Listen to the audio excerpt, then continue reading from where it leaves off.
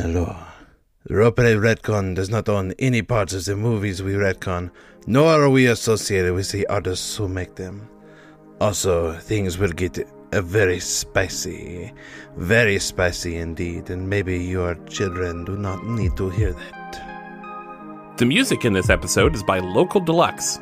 You can listen to him on Spotify, iTunes, SoundCloud, or Amazon Music. All the time it takes just waiting for the right moment.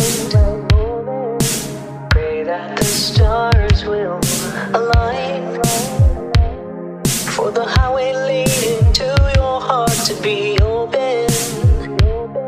I know where I'm going. Every moment that we've got never seems to be enough to say I feel some way about you. Hello everyone, welcome to Roleplay Retcon. If this is your first time listening, welcome. We're so happy to have you. And if this is not your first time, welcome back. We remake the movies that let you down with different role-playing and storytelling games. This episode is a really special episode because we have our very good friend Alex Roberts back. And she is crowdfunding a new version of her game, Star-Crossed, right now, and we're going to play it together. So, hi, Alex. Hi, Genzi. It's so nice to be back. Yeah, thanks so much for being here. So, if you are a longtime listener, you will remember Alex Roberts from our Bodyguard episode. Alex, tell us a little bit about the work you're doing on your new game. We're publishing a supplement for Star-Crossed. So, in the same way that, like, Fiasco has the Fiasco Companion, this is like the Star-Crossed Companion. It has new ways to play the game. There's a bunch of pre-generated characters in the booklet. It's like the same size as the original Star-Crossed booklet, so it kind of just fits in the box with it. But yeah, pre-generated characters, alternate lists of scenes, different epilogue charts. Those words mean things if you've played Star-Crossed before, but if not, just know that it also includes a way to play the two-player romantic game with using a Jenga tower. You can play it solo, you can use it without a Jenga tower, and you can play it with 3 players. So those are like the 3 things that I think people are like really excited about. Although also we hired a bunch of really cool writers to write pre-generated characters and really cool illustrators to illustrate them. So it's going to be a very pretty book full of lovely things. Ooh, nice. That's very exciting. So we've played a couple of your games before. We played For the Queen with the Bodyguard, and then we also did To All a Good Night, which was our holiday special. Wow, that's so funny. I love that y'all played that. My little Christmas game. Yeah, it was really great. We really enjoyed it. It was a lot of fun. I was the reindeer, which was super, super fun to come up with those characters. So I'm really excited for this game. I'm excited to see the art too, because the other games also, especially For the Queen, I remember had really, really beautiful art as well. Mm-hmm. And in the same way that, For the Queen has sort of like a bunch of different illustrators, different takes on the material. We have that in the supplement, but also we got Jess Fink back to do the cover art and like main illustrations again. And I just love bragging about that because Jess is so cool to work with, and I love Jess's work so much. So yeah, anyway, I have to say that too. No, that's amazing. That's so cool. Wow, I'm really excited. So where can the listeners go and help out with that crowdfunding? You can either go to bullypulpitgames.com or to my website, helloalexroberts.card.co, and either of our newsletters will be yelling and screaming about it in a fun way as soon as it goes live. So that's my advice. Subscribe. Don't forget to like and subscribe is the message I'm trying to get out there to the people. Do it. Everyone do it right now, immediately. Pause us. Don't listen anymore. Go do it. What I'm very excited to kind of like sort of debut, I'm kind of playtesting it right now actually, is the rules that we have for playing the game online. So yeah, like the original game was published in 2018, 2019, I think. Before it was just kind of assumed that people are going to be playing online a lot. And I always thought like, well, the game is based around a Jenga tower, right? You pull bricks from the tower when you increase the intimacy between the two characters. And if the tower falls, then they act on their feelings. that's right. I'm like, come on, that's the game, right? But actually, people have been playing it online using a bunch of different tools and stuff. So, me and Bully Pulpit reached out to Garrett Ridinghouse, who is just like, I don't know, kind of like the person to talk to, in my opinion, about live action online gaming. Even pre-pandemic, he was really like writing LARPs for online play, like for a video chat thing or to be played online, and like how to use that medium rather than like just trying to fit stuff to work online. Like how can you sort of take advantage of it as a medium? So him and also Dana Fried, who wrote rules for playing Dread online. Dread, of course, being the first and ultimate Jenga-based role-playing game, which is a horror game. So she wrote rules to play Dread without a tower, which is great if you're playing online, or if, for accessibility reasons, a Jenga is not a good option for you. So I got the two of them together to write something up. So we have a system for playing Star-Crossed online, and you and I are going to be the first to check it out. That is so exciting. I'm so excited. And I really love that idea. So one of the things you talked about was how this game can be played with 2 players, which is very fortunate because today it's just the 2 of us. It's just the 2 of us. It's just Alex and we me. We can make it if we try. Oh, I hope so. I believe in us. Yeah. I don't really know where Ben and other Alex, Roleplay Retcon Alex are. Well, there can be only one. I don't know about Ben, but I can explain the other one. That's true. Good point. Yeah, and it's nice to have a 2-player option sometimes. I love one-on-one gaming. I think it's kind of a special, kind of its own thing in certain ways. I do have a letter from Ben. Oh. He sent it for me to read. So let's see what he has to say. Ben is so extra in the best way. I love it. Okay, so Ben's letter says, Dear Jinsey and Alex Roberts, I'm sorry other Alex and I could not join you for this session of Roleplay Retcon, the podcast that remakes the movies that let you down. We are laying low after stealing jet skis from the rich and giving them to people who do not have jet skis. They're not necessarily poor, they just don't have jet skis. So poor in spirit, I suppose. You know what? Fun fact, I don't have a jet ski, Ben and Alex, so I hope that I am one of these poor people who gets a jet ski. It's on its way, I'm sure. You'll be playing Alex Roberts' Star-Crossed, a 2-player game about people who are crushing hard on each other, but acting on their feelings is forbidden, disastrous, or a real career killer. This is a perfect formula for remaking the 2002 Lucy Liu and Antonio Banderas action movie Ballistic, Ecks vs. Sever. Ecks vs. Sever is infamous for technically being the worst reviewed movie in Rotten Tomatoes history. I did check, it has a 0% on Rotten Tomatoes. Fun fact.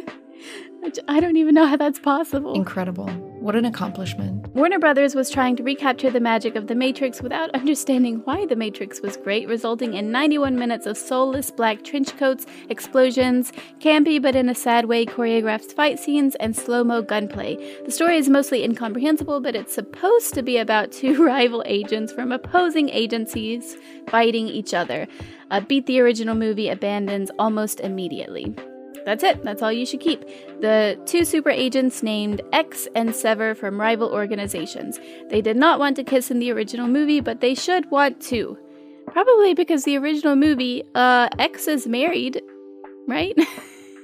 Yes, that is the case. And we can talk about what we want to do with that situation. So many options. Almost any other changes would make it better to gender, setting, motivations, magic, etc., and then inject it with a healthy dose of this is how you lose the time war, and you've got a gravy movie, baby. Ben then writes, I meant to write groovy instead of gravy, but I'm writing on a typewriter I found in a cave, and I don't think you could backspace on a typewriter. Wow, what's going on with these jet skis, Ben and Alex? He then writes, anyway, break a leg, love, Ben. P.S. I have also enclosed a USB stick with some reaction samples from our Alex, you know, canned laughter, gasps, etc. That should also enhance the Star-Crossed experience. You're welcome. Boom, shakalaka. Wow, thank you for that letter, Ben. I made the bad move of watching this movie. I have now seen Ballistic, Ecks versus Sever. That's amazing. Tell us, what did you think about it? It was really hard to keep paying attention to. I'm not I'll put stuff on in the background type of person at all, but I really needed some distraction. I think Ben makes a good point that like a lot of action movies from the period, they're like, let's put trench coats in it and like a cool pose will be done sometimes.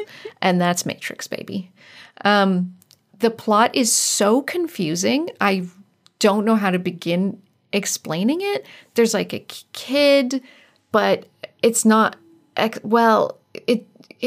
they steal like this nanomachine, but it doesn't do anything, but they hide it in the kid for some reason.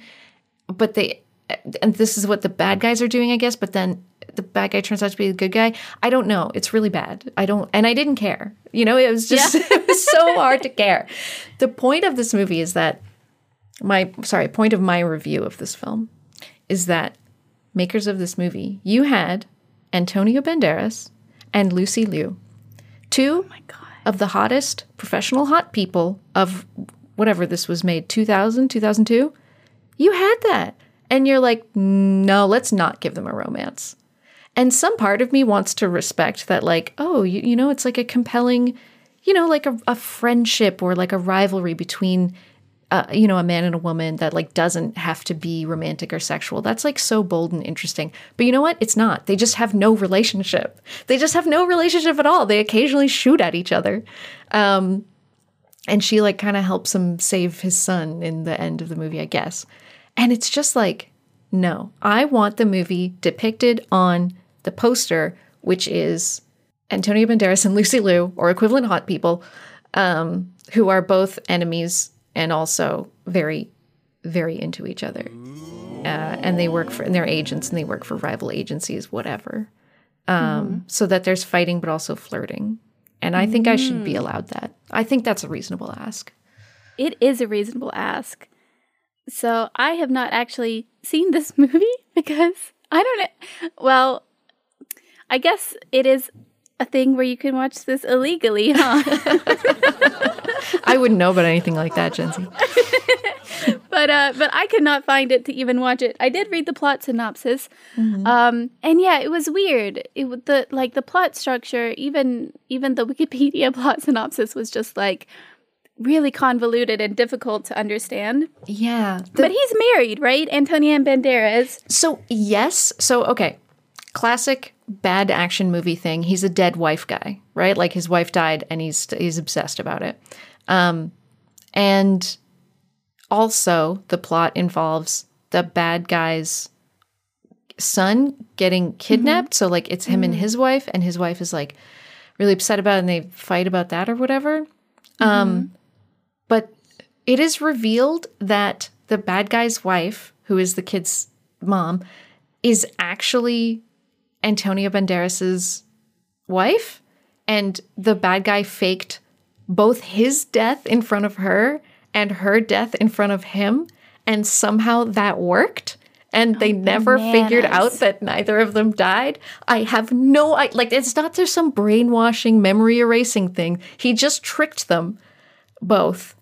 And like, what? I can't wrap my head around it. Like, did you not have any like family members in common or like friends who would notice that you're both alive?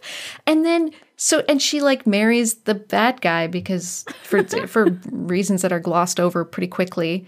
So like, yes, but he doesn't realize that he's married until kind of the end of the movie. But also he was a dead wife guy the whole time and like obsessive. The answer to that is very complicated, is basically it. I can tell. Seems complicated. That's wild. That's just so wild. So he must have had this woman like locked up in a tower somewhere. That's the thing. We see her like driving around, like doing stuff, hanging out with her son. Like, I will say the one thing I respect about this movie is that it is shot in Vancouver, like every movie ever. Oh. But they have the audacity to also set it in Vancouver. And people constantly talk about how they're in Vancouver. Like, the target has landed in Vancouver. And how about that? Yeah, we're flying you out to Vancouver right away.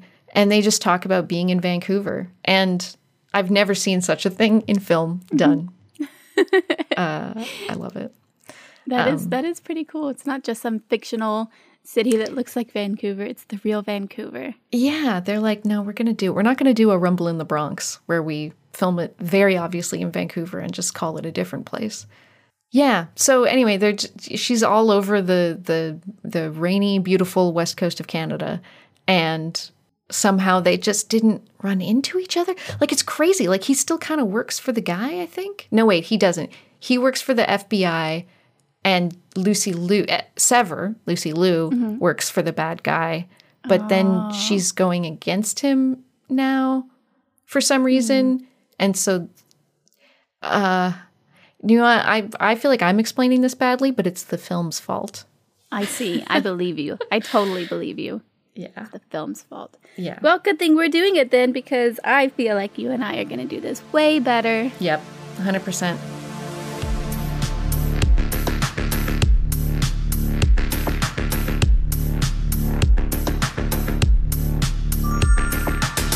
I chased your love to the dark side of the moon.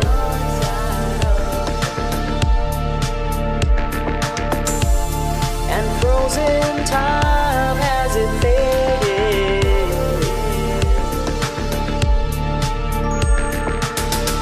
Memories of a song falling out of tune.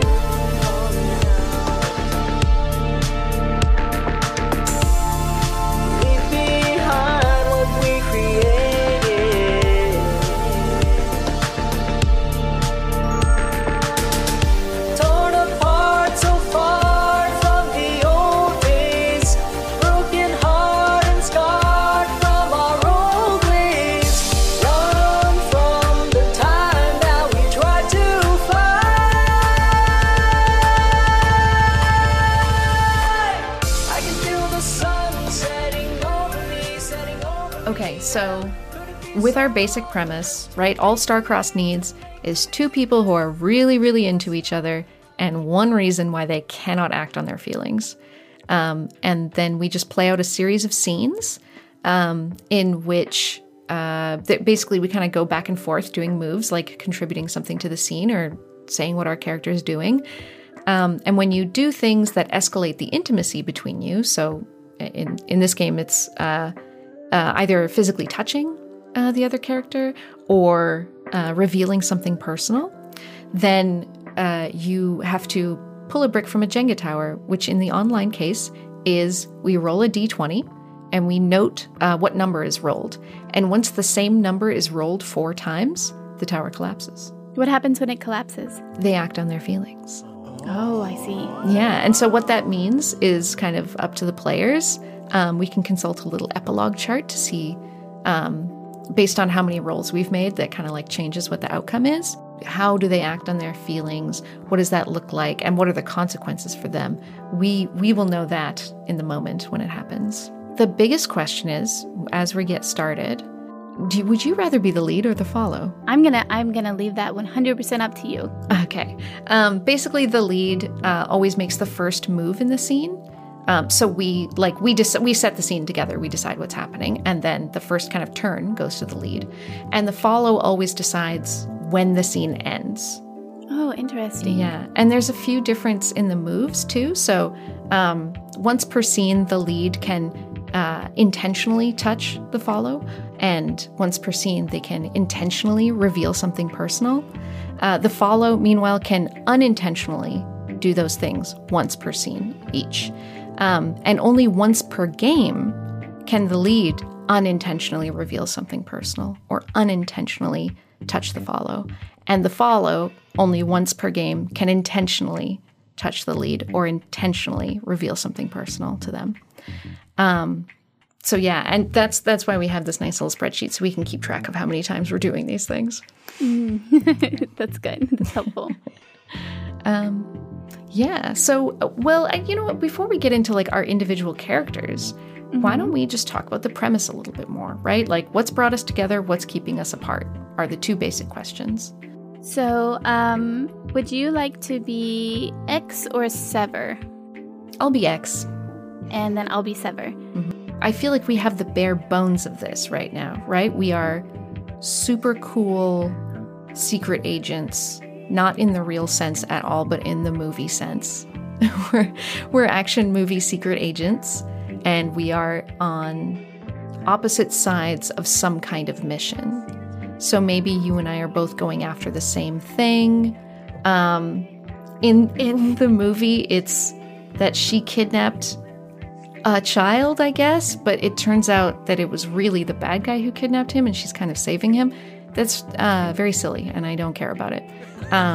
What is a better mission that you and I could be on opposite sides of? Like, I don't know, maybe one of us is stealing something, the other one's trying to get it back, or maybe we're both trying to find information about something or solve some mystery. I don't know.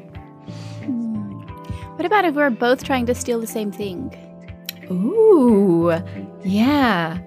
Okay, I really like that. Yes, you and I are both like hired, like professional thieves. And we have these clients, right, who want, I don't know, maybe like, we can talk about what the object is. And so it's not like good guy, bad guy, or like cop and robber or whatever. Yeah. It's two robbers. Yes. I love it. I'm very into it. Okay, cool. Do we want to talk about what we're stealing? Yeah, what do you think? My first thought is art. I don't know if that's interesting enough, but I keep thinking art. No, I was thinking that too. My first thought was like something really historically valuable. Like there's only one of this thing. So I think art works well for that. Yeah. I'm thinking maybe a little statue or something, like something that's very small but has like a lot of like, yeah, like you say, like there's only one of these left in the world, or it has this like historical and cultural significance or something. I mean, let's decide this now. Do we want to make it magical or sci-fi? Do we want to go there? Yeah. Yes, let's do it. All right. I like it. I like that enthusiasm. Okay, so then it is an ancient artifact that our respective employers want, not just because it's rare and expensive and beautiful, but because it does some secret, possibly evil thing. I don't know. Do we want to even like we can say that our characters don't know that. We think we're just stealing some little statue thing. Yeah, I like that. Amazing. Okay, cool. And then it has some secret power, and we can like talk about what that is. Oh, fun. Okay, so like we're both trying to steal the orb of something or the chalice of something. The MacGuffin. Yeah, the MacGuffin. The orb of MacGuff.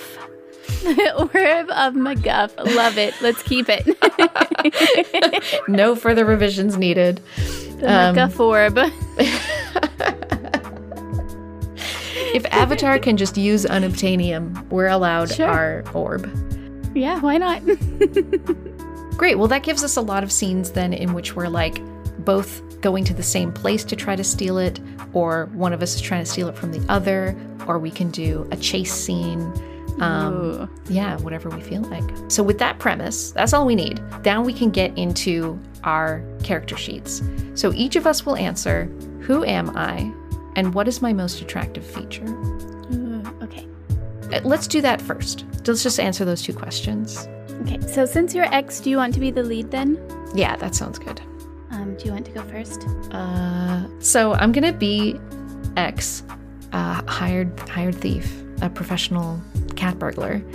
And my most attractive feature, I think it's my voice. I think I have a very like kind of low, alluring voice. Nice. So I am Sever. I'm a hired burglar. And what is my most attractive feature? Well, if I'm basing the character off of Lucy Liu, let's be honest, it's all of the features. Yeah, your most attractive feature is that you're Lucy Liu. Right? I'm going to say my eyes. But I think probably I wear sunglasses a lot, like really like dark sunglasses, so you can't see them very often. Ooh, so you can really break them out at a dramatic moment. Yes. I will also add, Lucy Liu wears some truly bonkers sunglasses in this movie, which I think is also a Matrix leftover thing. Where they're like, the people want to see weird sunglasses. Well, we're going to keep it. The next question is, what are two things about me that I don't realize are attractive? And for this one, I'm going to answer it on your sheet, and you're going to answer it on my sheet. Oh. I will inform you that 2 things about you that you don't realize are attractive. Number 1 is your confidence. Your confidence is the most attractive thing to me. And number 2, the way that your brow furrows and your nostrils flare when you get angry. It's so cute. I love that so much. That's the best thing. Okay, well, about you, the 2 things that you don't realize are attractive. Number 1, you have this elegance to your movement. Like you're really strong and powerful, but you're also, I don't know what it is. You're just so elegant as well. Like you have this really beautiful fluid movement that I don't think you realize, but it's so lovely. Oh, I love being so graceful. Graceful is the word I was looking for. Thank you. So you're graceful. And, wow, there's just so much about you that's attractive. You also have a really nice laugh.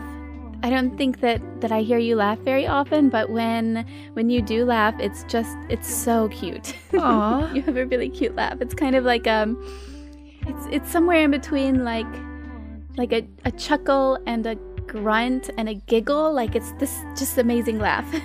I love to think of this like gruff, sexy secret agent character having this like kind of dorky little not wanting to let it out sort of muffled laugh. It's cute. Yes. So the next answer on both of our sheets, and we can write the same thing here, is why can't I act on my feelings? How should we articulate this? Like, why can't we act on our feelings? Is it because we're after the same thing? Is it because it would compromise, my goal? Do we have some kind of history? This is our career, right? And, if we didn't have this, then what would we have? So I think that if we acted on our feelings, then one of us would not be successful. Oh, yeah. Yeah, neither of us want to risk losing this job, right? If we fail, it's really bad news. Right. And then the last thing is, why is that important to me? Like, we have an external thing that is keeping us apart, right? Like, we're enemies or we're whatever. But something that I think makes a much better role-playing experience is when you take just a bit of a second to be like, well, why does that matter to my character specifically? Like, what does that threaten, or like, what are they giving up?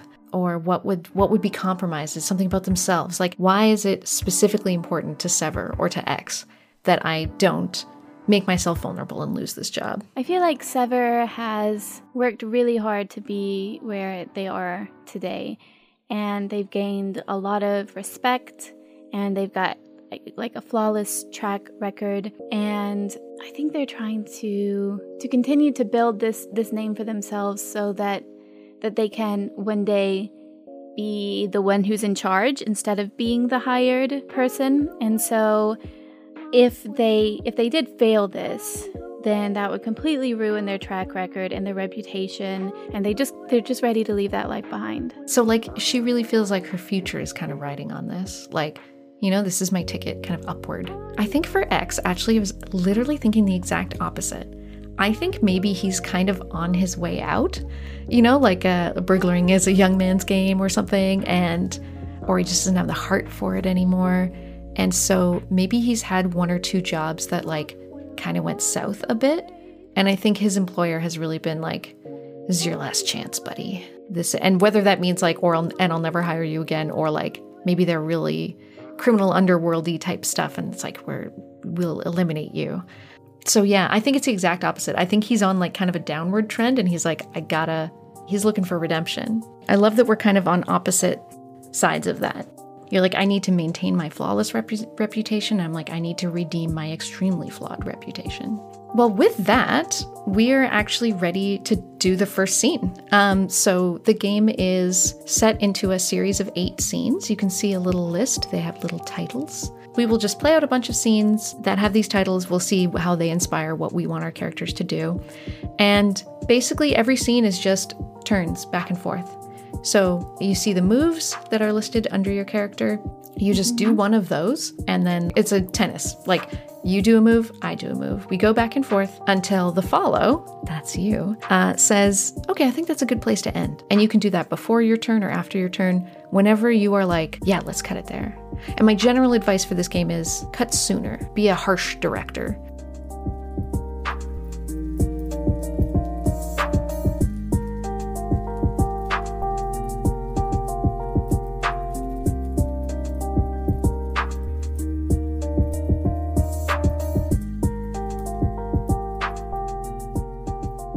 Okay, so scene 1 is called an introduction. So are we being introduced to each other? Are we both being introduced to something? Are we observing some sort of introduction? What do you think? Oh, interesting. Like, are we going to start it at the introduction to the mission? Like, where we're both being introduced to the thing that we're supposed to do? Or are we there and we're ready to steal the thing and then that's our introduction with each other? What do you think? Oh, we could like run into each other on a thing, like on a job. Yeah. I kind of like that. And I also, I do want us to lean into like the kind of bad early 2000s action movie thing. Mm-hmm. And I feel like a movie like that has got to start with an action piece. You know what I mean? It's got to start like at the docks and something goes down. Oh, okay. Okay. What if maybe there's like a handoff happening? Like someone's giving the object to someone else. Someone's selling it to someone else. And both of us have gotten the intel on this. And we're like trying to like get the drop on them and like steal it there. Yeah. Okay, so I'll do a move. I'm just going to do the move. Describe your character's movements.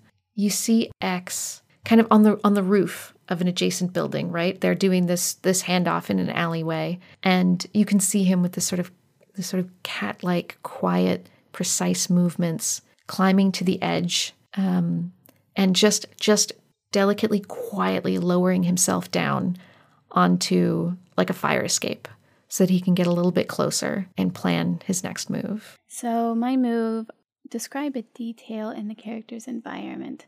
I think that's what I'm going to do. So does that mean like anything in the environment, I can describe it? Yeah, any kind of scene setting that you want to do. Any like sense thing, like how things look or smell or taste or sound, or just some little glance at the scenery, anything. Okay, so it's the alleyway. Let's say the orb, the item that we're after is in a lockbox in the alleyway, and the box it's not too tiny, but it's also not huge. Maybe like half the size of a briefcase, and it has a fingerprint sensor lock. Nice. That's new tech. For 2002, heck yeah. Yeah.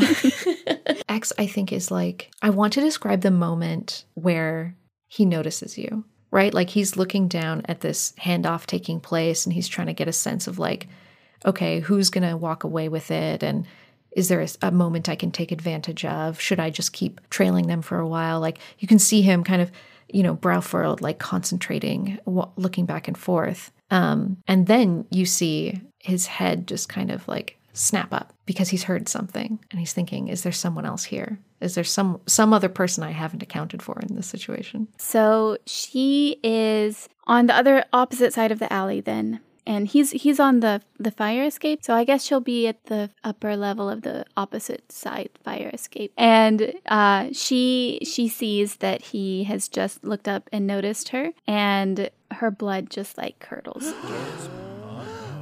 She knows exactly what he's there for, and what he has just seen her, and so she decides to act quicker than she was planning on it. She hops right down into the alleyway. Amazing. Great. So he leaps down as well. So now our characters are both kind of in the middle of these two, whoever they are, who are in the middle of this handoff. Oh my God, let's have a cool action scene. Oh my God, yes. Also, I should mention that when you play this game with a tower, whenever your character offers dialogue, like whenever your characters speak to each other, you have to have your hand on the Jenga tower. You don't pull. Oh, okay. But you have to hold it. And when you're playing on video, the sort of equivalent of that Garrett came up with is you have to touch the other person's face on the video screen. Oh, interesting. It really has an effect. It's hard to describe. But if it doesn't make a weird sound, whenever we speak in character, do you want to just maybe gently touch your microphone? Yes. Let's do that. Yes, I do. Because it's also something that has to be kind of delicate and careful and feels a little weird. I think I actually just want to do another move. I just want to put myself between you and the object, and I'm looking at you, and I'm going to do a silly 90s action movie, early 2000s action movie pose, like We Can Fight Now. Boom, shakalaka. Like I saw half a Jackie Chan movie once. That's the stance. So she then is between one of the people in the handoff and you. She's just going to backhand the person behind her. Nice. And she has incredible Lucy-Lou powers, so he just goes flying, obviously. Oh, this is great, actually. He's going to turn around and beat up the other guy. He just turns around and he does a high Jean-Claude Van Damme height kick and knocks the other bad guy, or whoever these people are, over. Sends him careening into some conveniently located trash cans. So while he did that, she's going to reach out and grab the thing, the box. Oh, no, they didn't. That gives me my intentional touch move for the scene. I'm going to reach out and intentionally grab your wrist and then look up at you, look into your eyes. Because I'm doing a move that requires a pull, that escalates intimacy, I'm going to roll my d20. Okay, I got a 4. When the tower falls, we want to have done as many of these moves as possible because that kind of gives our epilogue more drama. These are points that we're kind of trying to get a more exciting outcome. Yeah, so he grabs your wrist and looks up at you. What do you do? I can talk? Yeah, if you you can add dialogue to any move as long as you keep one hand on the microphone. Oh my gosh, I'm so nervous. I feel so nervous. Wow. Yeah, it does that. I feel... I don't know how to describe it. This is a fun feeling, though. But I cannot intentionally touch you is the thing. You can once per game, which I didn't think about how that would impact a game in which we fight a lot. But let's say that kicks don't count as touching. Can we say that kicks don't count as touching? Because that way we can do them a lot and we don't have to worry about it. Yes, that works. So she is then. She's just going to kick you right in the chest. But not in a way that really hurts you, of course, but in a way that kind of knocks you off of her. Yeah, perfect. And I can go kind of stumbling backward. And he has to have that moment that a man in an action movie must have, that a relatively small woman has kicked me very hard and she's really good at kicking. I'm just going to have him stumble backward and look surprised. And he's going to look up at you. You're not leaving here with that. Just watch me. Excuse me, I actually didn't order this pastrami.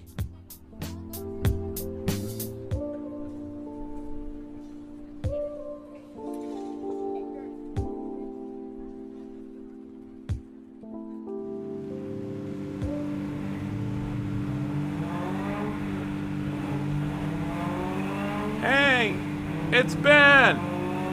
For Roleplay Retcon, I'm usually on the podcast.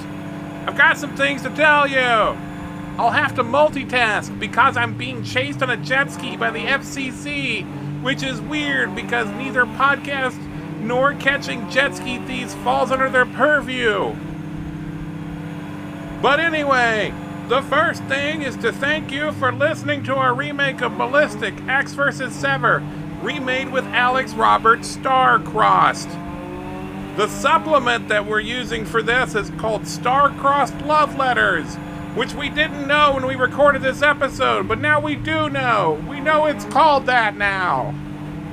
We really liked this game, and we think Alex Roberts is really neat. And if you could help make this new supplement for it a reality, That would be swell. There's gonna be a crowdfunding campaign, and it's gonna be a little bit before that goes live. But if you want to get an alert for when it happens, the easiest way is to sign up for Alex Roberts' newsletter and updates at helloalexroberts.card.co. Card has 2 R's. You know what? To make this easy, I'll just put some links in this episode's description. Also, thanks to Local Deluxe for letting us use his music.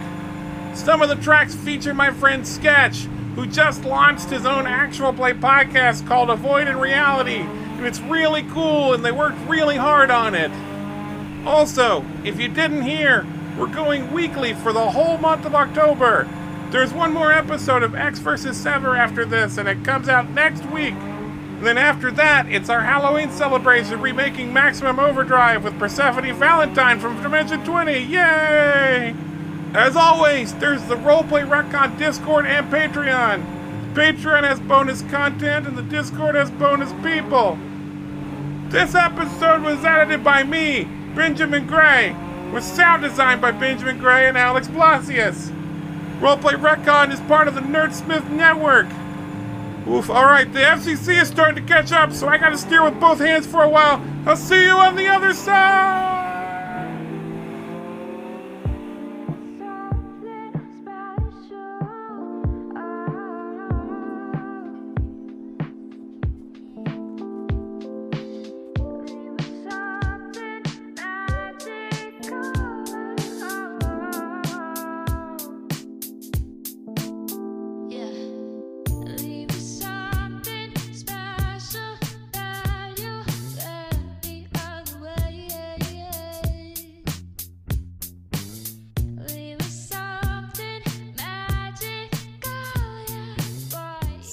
Is called A Little Embarrassment.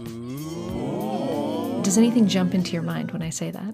Maybe my character could fumble. It's just it's a mistake, right? It's one of us slipping and falling, or you open the case and the orb's not there or something. Ooh. Yeah, let's do that. Let's say, we've done some chasing and we're just around the next corner or whatever, and you open up the box and it's empty. He's going to turn around the corner, and he's going to lean smugly against the wall. You didn't realize the box was empty? Huh, I thought we had the same intel. Thank God. Her brow is going to furrow, and her nostrils are going to flare. Oh, so cute. And she's just going to glare at him. Mm-hmm. And she's going to say, well, obviously I knew it was empty. I was just checking to make sure. She's just going to throw the box on the ground. I think, he sees that you're embarrassed and annoyed, and it's oddly endearing for some reason he doesn't want to think about. And I love this guy being kind of shitty. He's going to turn towards you and smile and say, "You're way too cute when you're angry." Yeah, so I'm going to say before this, she was not wearing her super cool sunglasses because he looked into her eyes earlier. But she is going to now put on her super cool sunglasses. Amazing. And then relax her body into a very confident position. And then she's going to say, "Who's angry?" Oh, you know what? I'm gonna reveal something personal on purpose. He's going to shrug, and his smile kind of drops. He goes back into business mode, basically. So he's turning to you and he's like, "Okay, cards on the table. I know that we're on the same job here and we've got different bosses, but I'm going to let you know my bosses are not nice guys. I really recommend that you walk away from this."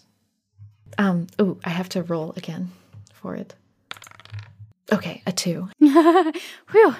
So I was thinking about how to unintentionally reveal something personal. I wonder, you can sort of give one piece of information and then kind of accidentally give a little too much away, right? Maybe there's something in the way that you say it, that I can get a sense of oh, this is really important to you, or this is not just a job to you, or Yeah, I don't know if maybe the way that you say something can kind of give something away. Okay, interesting. I like that.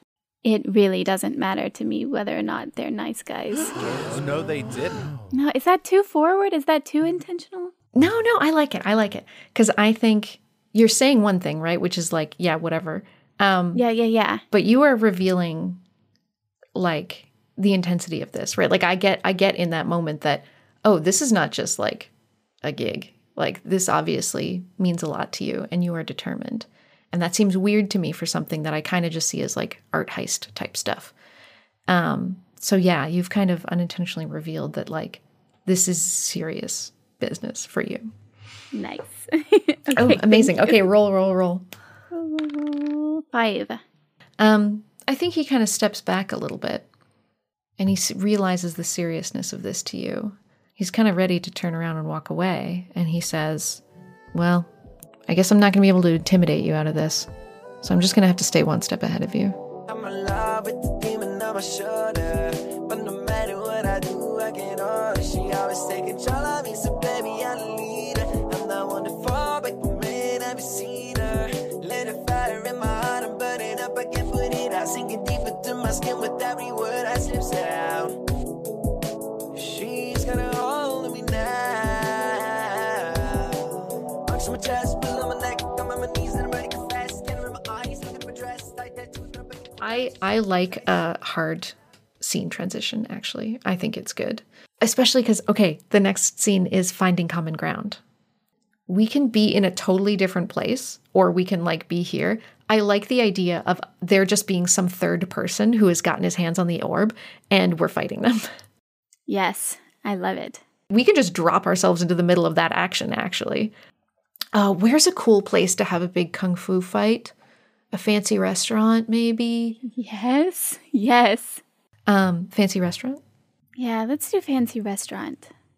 Is it like dinner time or are we there like after hours? It is dinner time. So clearly one of us has just said like, you know, we need to keep this low key. So of course we're both dressed really nice, like we're going to a fancy restaurant for dinner. Wow. Okay, time to describe a detail in the character's environment. Yes. My suit fits so well, and it's clearly been tailored very, very well to my form, and you get to see how cute my butt is. But my character himself is very, like, not used to dressing like that, and he actually looks a little awkward. Aw, that's so cute. Okay, then I am also going to describe a detail in the character's environment. My character, Sever, is in like a really, really nice little black dress. One of the ones that, I don't know what the cut is, but it's got really small like spaghetti straps. Yes. But the neckline is loose and like just kind of drapes over her chest. I can picture this. I am being transported to 2002 right now. Yes, right? Exactly. Is there like, is the dress is like asymmetrical a little bit? You know, it's like, yes. Oh my God, yeah. One side of the hem is a little longer and it's a little, the other side is mid-thigh. But she is totally confident in this attire. Oh, nice. I love her little role reversal. Yeah, so now I look kind of awkward and a little stuffy. I'm the one who's going to see. I'm going to see this guy. So again, I like the fact that no one, the audience has not seen the orb yet. So yeah, I'm going to just try to, as casually as possible, walk by this guy's table and just as inconspicuously as possible, grab this case. Right? So I'm just like walking, I'm looking around as though I'm trying to find, you know, oh, I'm here with so-and-so. And I'm doing that and I'm trying to be so casual about just grabbing this and then continuing to walk. But I think the guy notices. Uh-oh. We were not here together though, right? We're still at like opposite ends of the... I think so, yeah. I think we arrived separately. What does the guy look like? Oh, he's a action movie bad guy. Definitely like bald, maybe has a goatee. Oh, perfect. Yeah. Action movie bad guy. So he notices that you've grabbed this. She's not going to do anything. She's going to wait and see how it plays out. How is she blending into this fancy restaurant? Like, is she just trying to play it casual? Is she hiding herself? What's her vibe? That's a great question. She's standing beside the bar, like she's waiting for her drink. He's got the case, and the other guy is also trying not to attract attention. So he's also trying to very casually get up and just kind of walk after me. And I'm just like slowly also trying to be casual and not like, you know. And so I'm just trying to very casually, and I'm kind of paying more attention to the fact that he's behind me. I'm looking for an exit. And I am going to use my unintentional touch because I want to just like walk right into you. Like, I totally didn't expect you to be there, and I totally didn't even see you. I'm like so focused on other things. And also, you look so different than how I'm used to seeing you. So I want to just clumsily like walk right into you. Okay, I'm going to roll for this. Oh, a 3. Ooh, so we've got 2, 3, 4, 5. So yeah, he just walks straight into you. The thing is, like, and then he realizes what he's done, and unfortunately he is stun locked for a second because he just kind of takes a step back and sees how unbelievably gorgeous you are. So she is going to see this, but now she sees that this other guy is closing the gap. And so what she's going to do is she's going to try to play up this encounter, and she's accidentally but totally on purpose going to knock over a drink off of the counter and step back away from the counter as she does that, and thus putting herself in between the guy and you. So right, everyone is like, oh, focused on this like smashed glass while you're removing yourself from the situation, putting between us. Do you want to do an unintentional touch? Yes. Can I? Yeah. Like, as you're sort of brushing past me, right? There's just like, we're just getting a little too close in that moment. I'll have what they're having. So I get to roll. I got an 8. So yeah, that moment really, again, he's kind of still in this like, what? Oh, I didn't realize she was so beautiful moment. And then you walk past me, right? And we just this very, very delicate brush of the arm. And I get this tiny, just the slightest little whiff of perfume. And it's just like, oh. And he kind of needs to like shake himself out of it. And he like whips around quickly so that he's also facing the bad guy. Oh, and intentional touch coming in.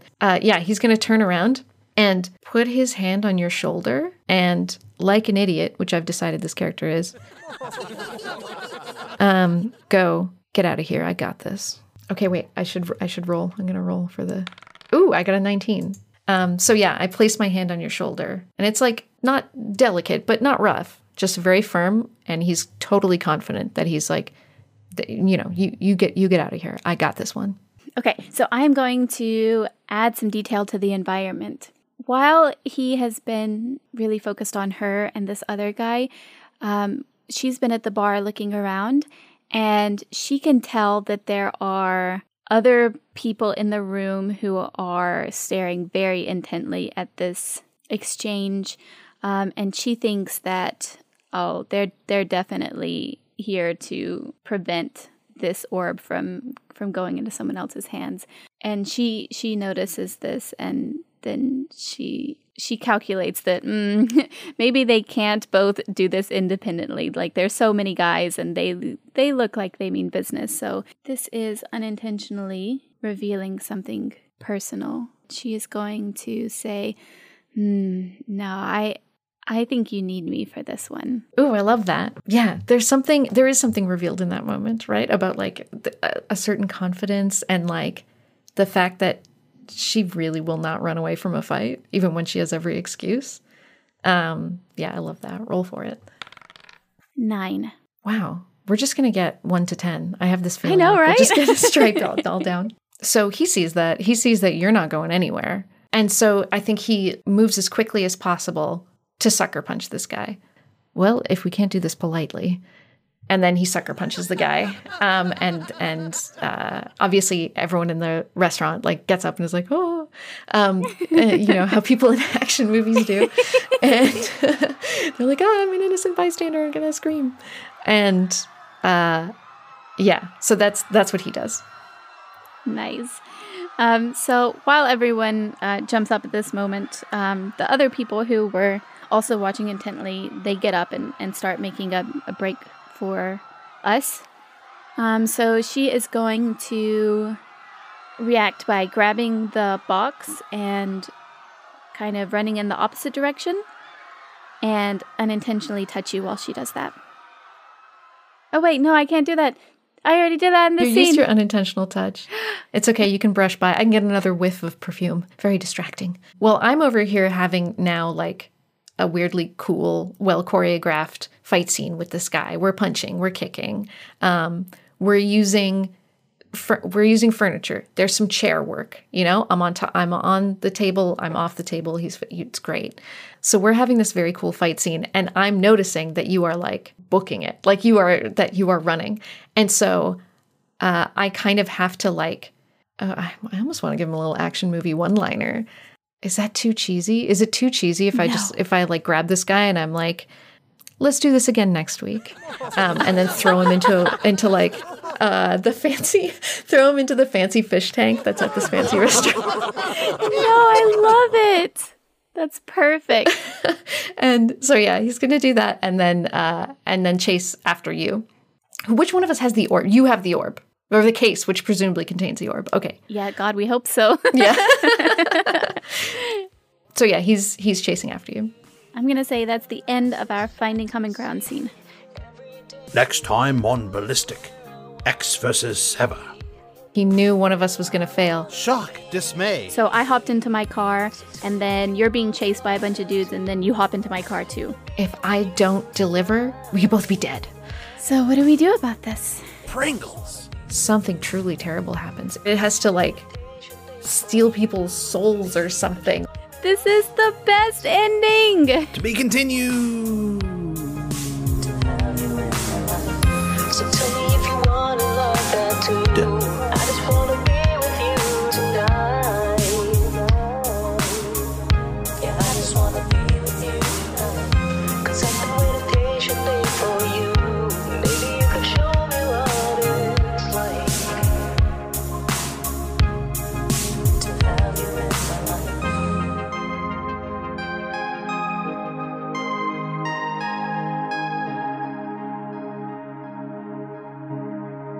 To have you in my life.